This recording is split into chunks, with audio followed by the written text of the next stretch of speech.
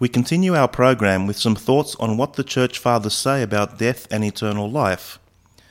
Death is an inevitable part of life for all men and women. It is not an annihilation, as some people would have us think, but merely the separation of the soul from our mortal body.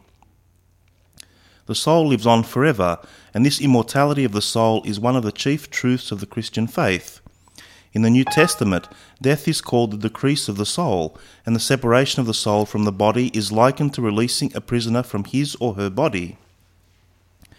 The early fathers saw death as a thing to be welcomed, to be anticipated and well regarded.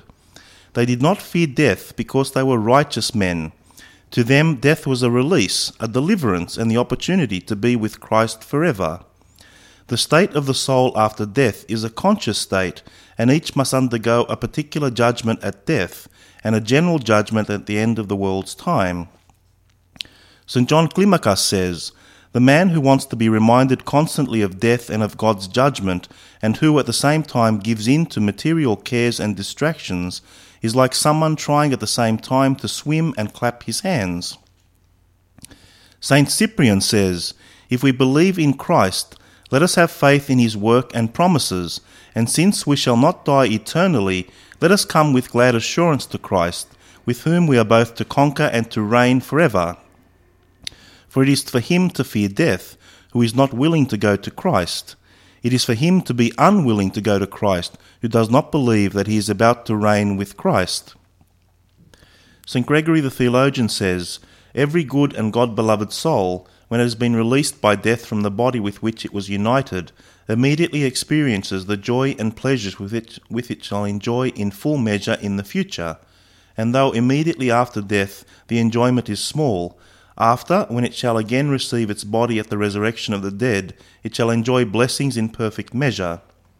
St. Gregory of Nyssa says, "We cannot describe those joys which await those who lived according to God's will, nor can we compare the suffering of sinners in hell with anything analogous occurring on this earth." St. Clement of Rome says, "Let us then, as long as we are in this world, repent of whatever evils we have done in the flesh, so that we may be saved by the Lord while we yet have time for repentance. For after we have departed this world, we will no longer be able to confess, nor will there be any time to repent."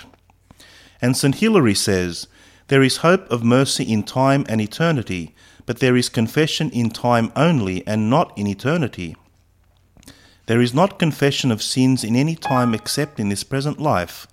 By his own will, each man is permitted and has throughout life the freedom to choose confession, but when we die, we lose life, and along with it, the right to exercise our will." Finally, St. Jerome says, "While we have time, therefore, let us do good to all. The time for sowing, as we have said, is the present time, and in the life we now lead. In this life we can sow what we will, but when this life is over, the time for works is at an end. Whence also the Saviour says, 'Work while it is yet day, the night will come when none shall be able to work.'"